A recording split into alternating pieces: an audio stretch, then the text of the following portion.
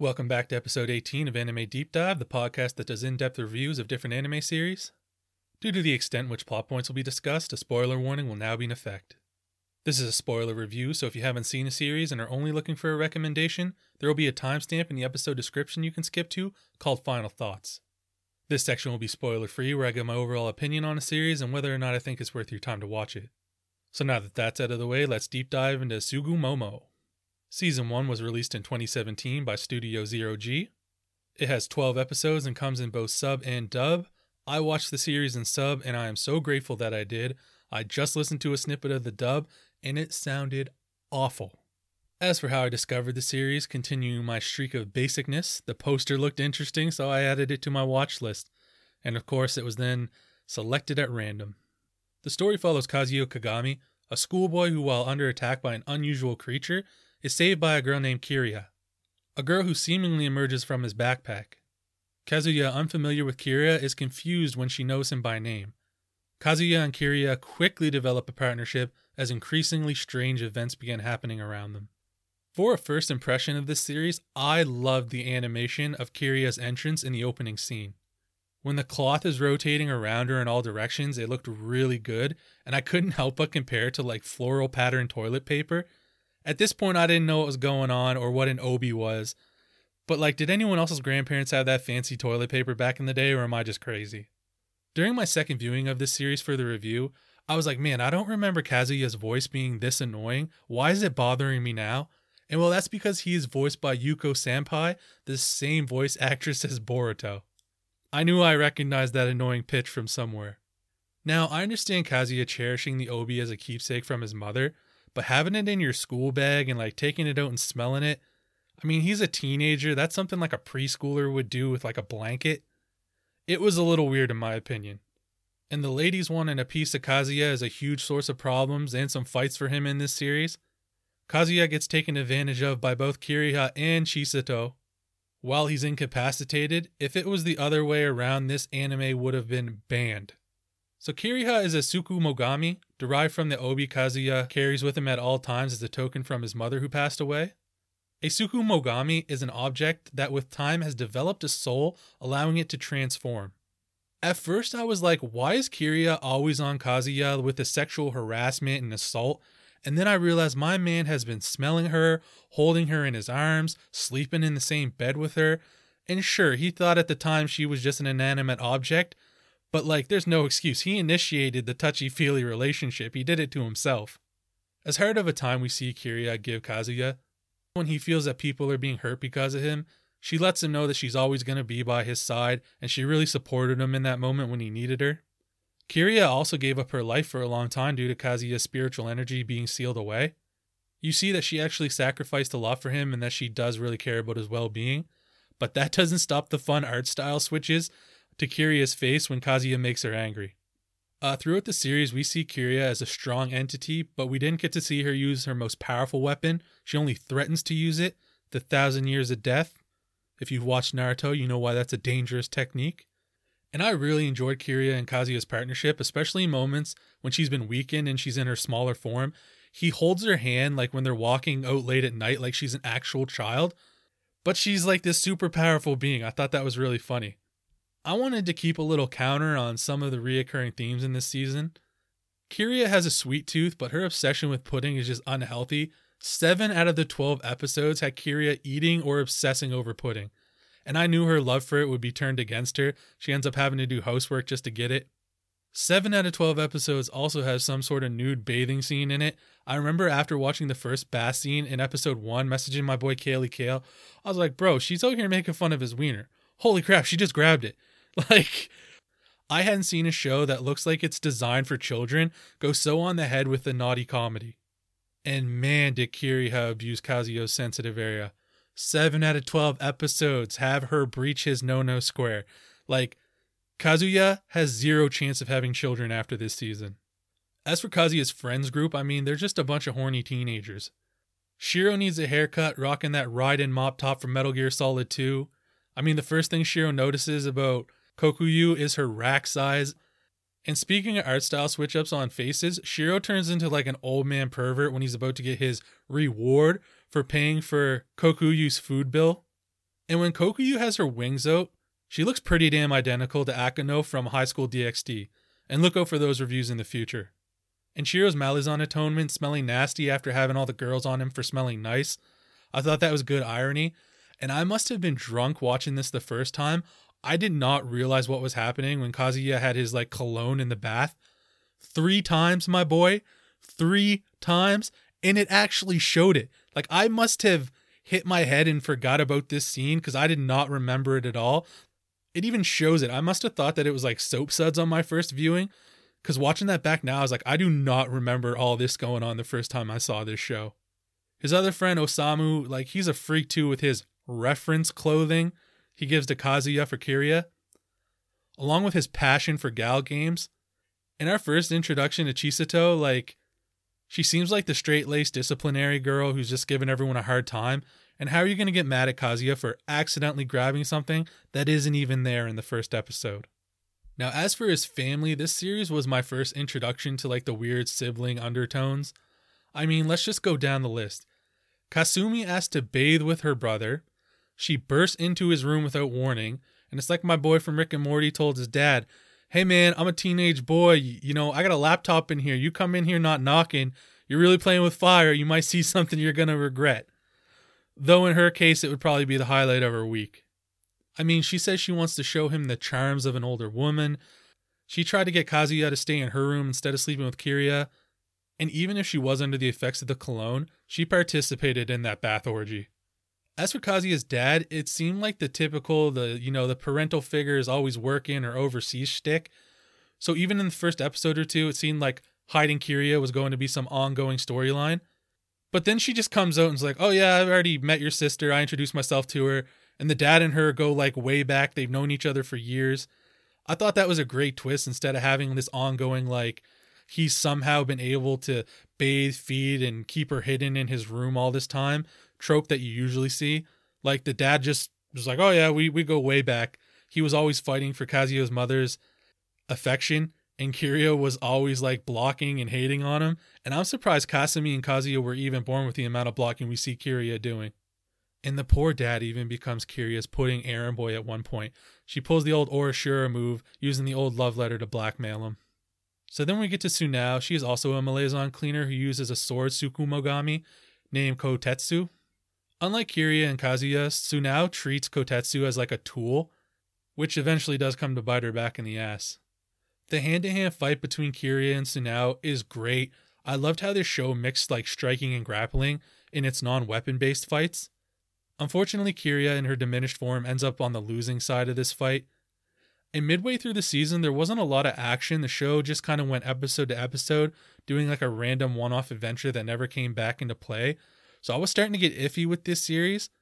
I mean, I think her name was Taguri, exchanging money for perverted acts. That was just way out of left field. And the intensity and effort they actually put into this episode was just wild. In Taguri's creepy hand animation, it didn't surpass, but it came close to rivaling Kazuma's from Konosuba. The Tsunao story is what brought me back on board with this series. Tsunao has a grudge against Kazuya because his mother stole Tsunao's chance to avenge her brother.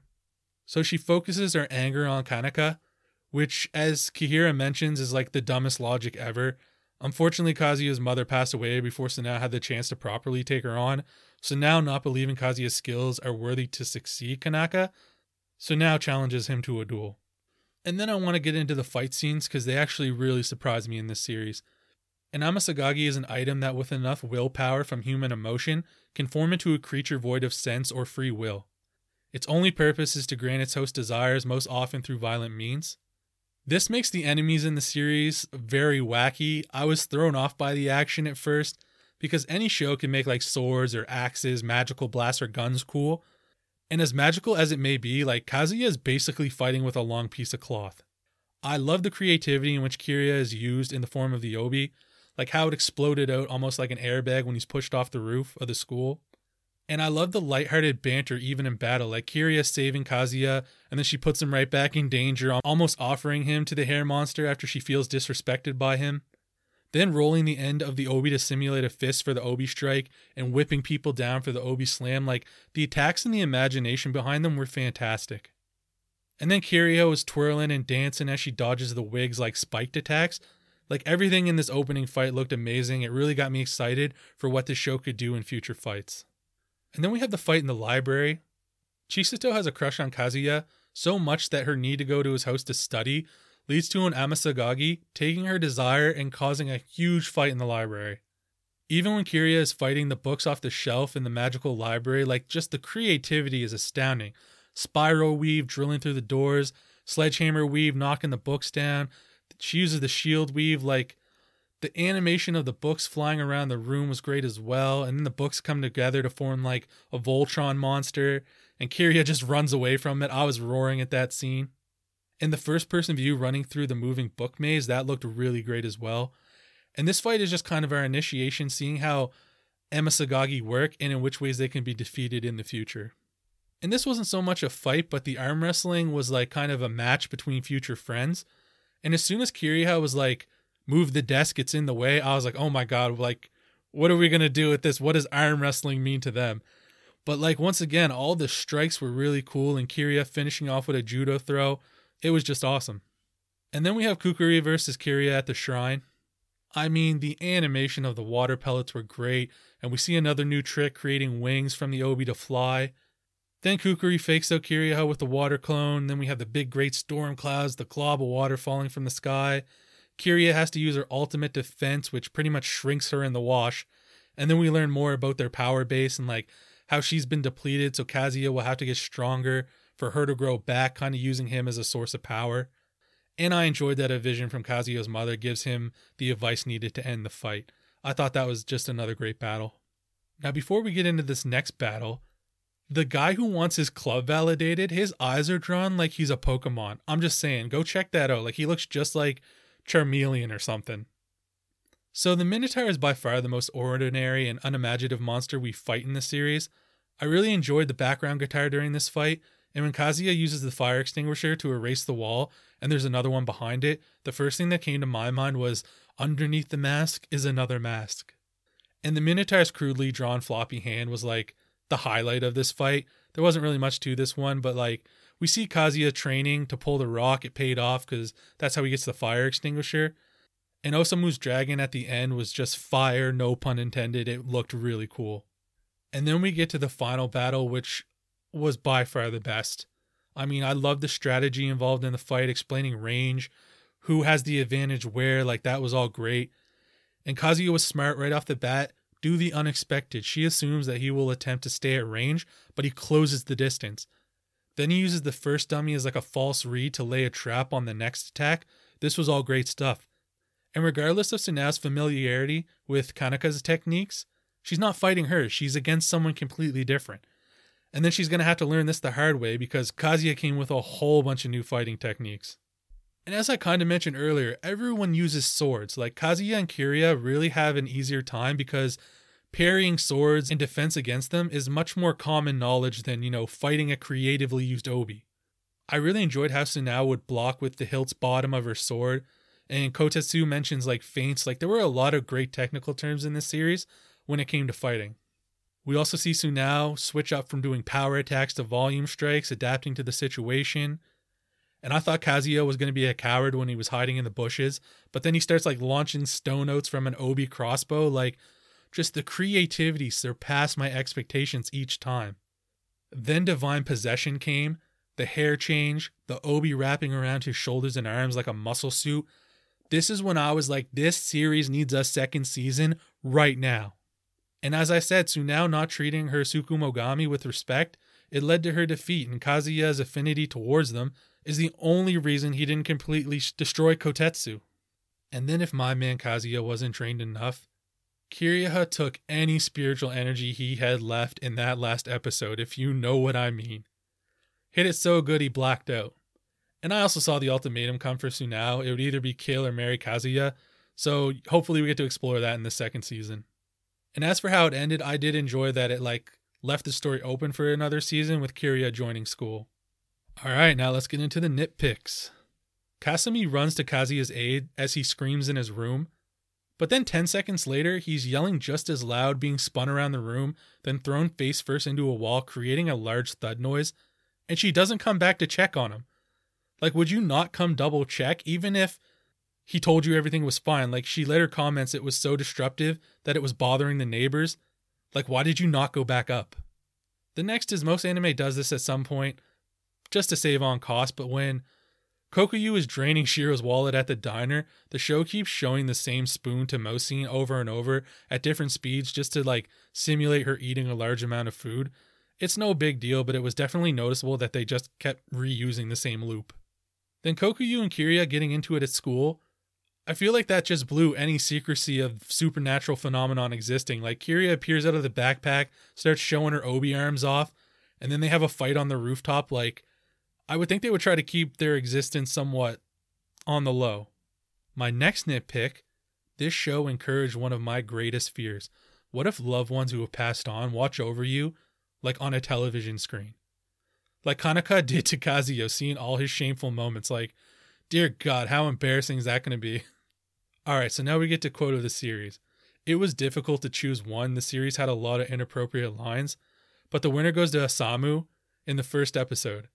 Getting lectured by a braided, spectacled class representative, some of us would pay to experience that. I said it earlier, Kazuyo's friends are wild, but that line just got me for some reason. And I quickly wanted to touch on the opening track for this series. I just love it. It's really wacky. It fits the visual for the opening very well. It's fast-paced and upbeat. And I don't know everything about music, but it like sounds like an electric keyboard going on in the background. It was really catchy. All right, now we get to Best Girl, Waifu, and Harem. Now, little Kiriha was adorable, but Best Girl is future Kiria without a doubt.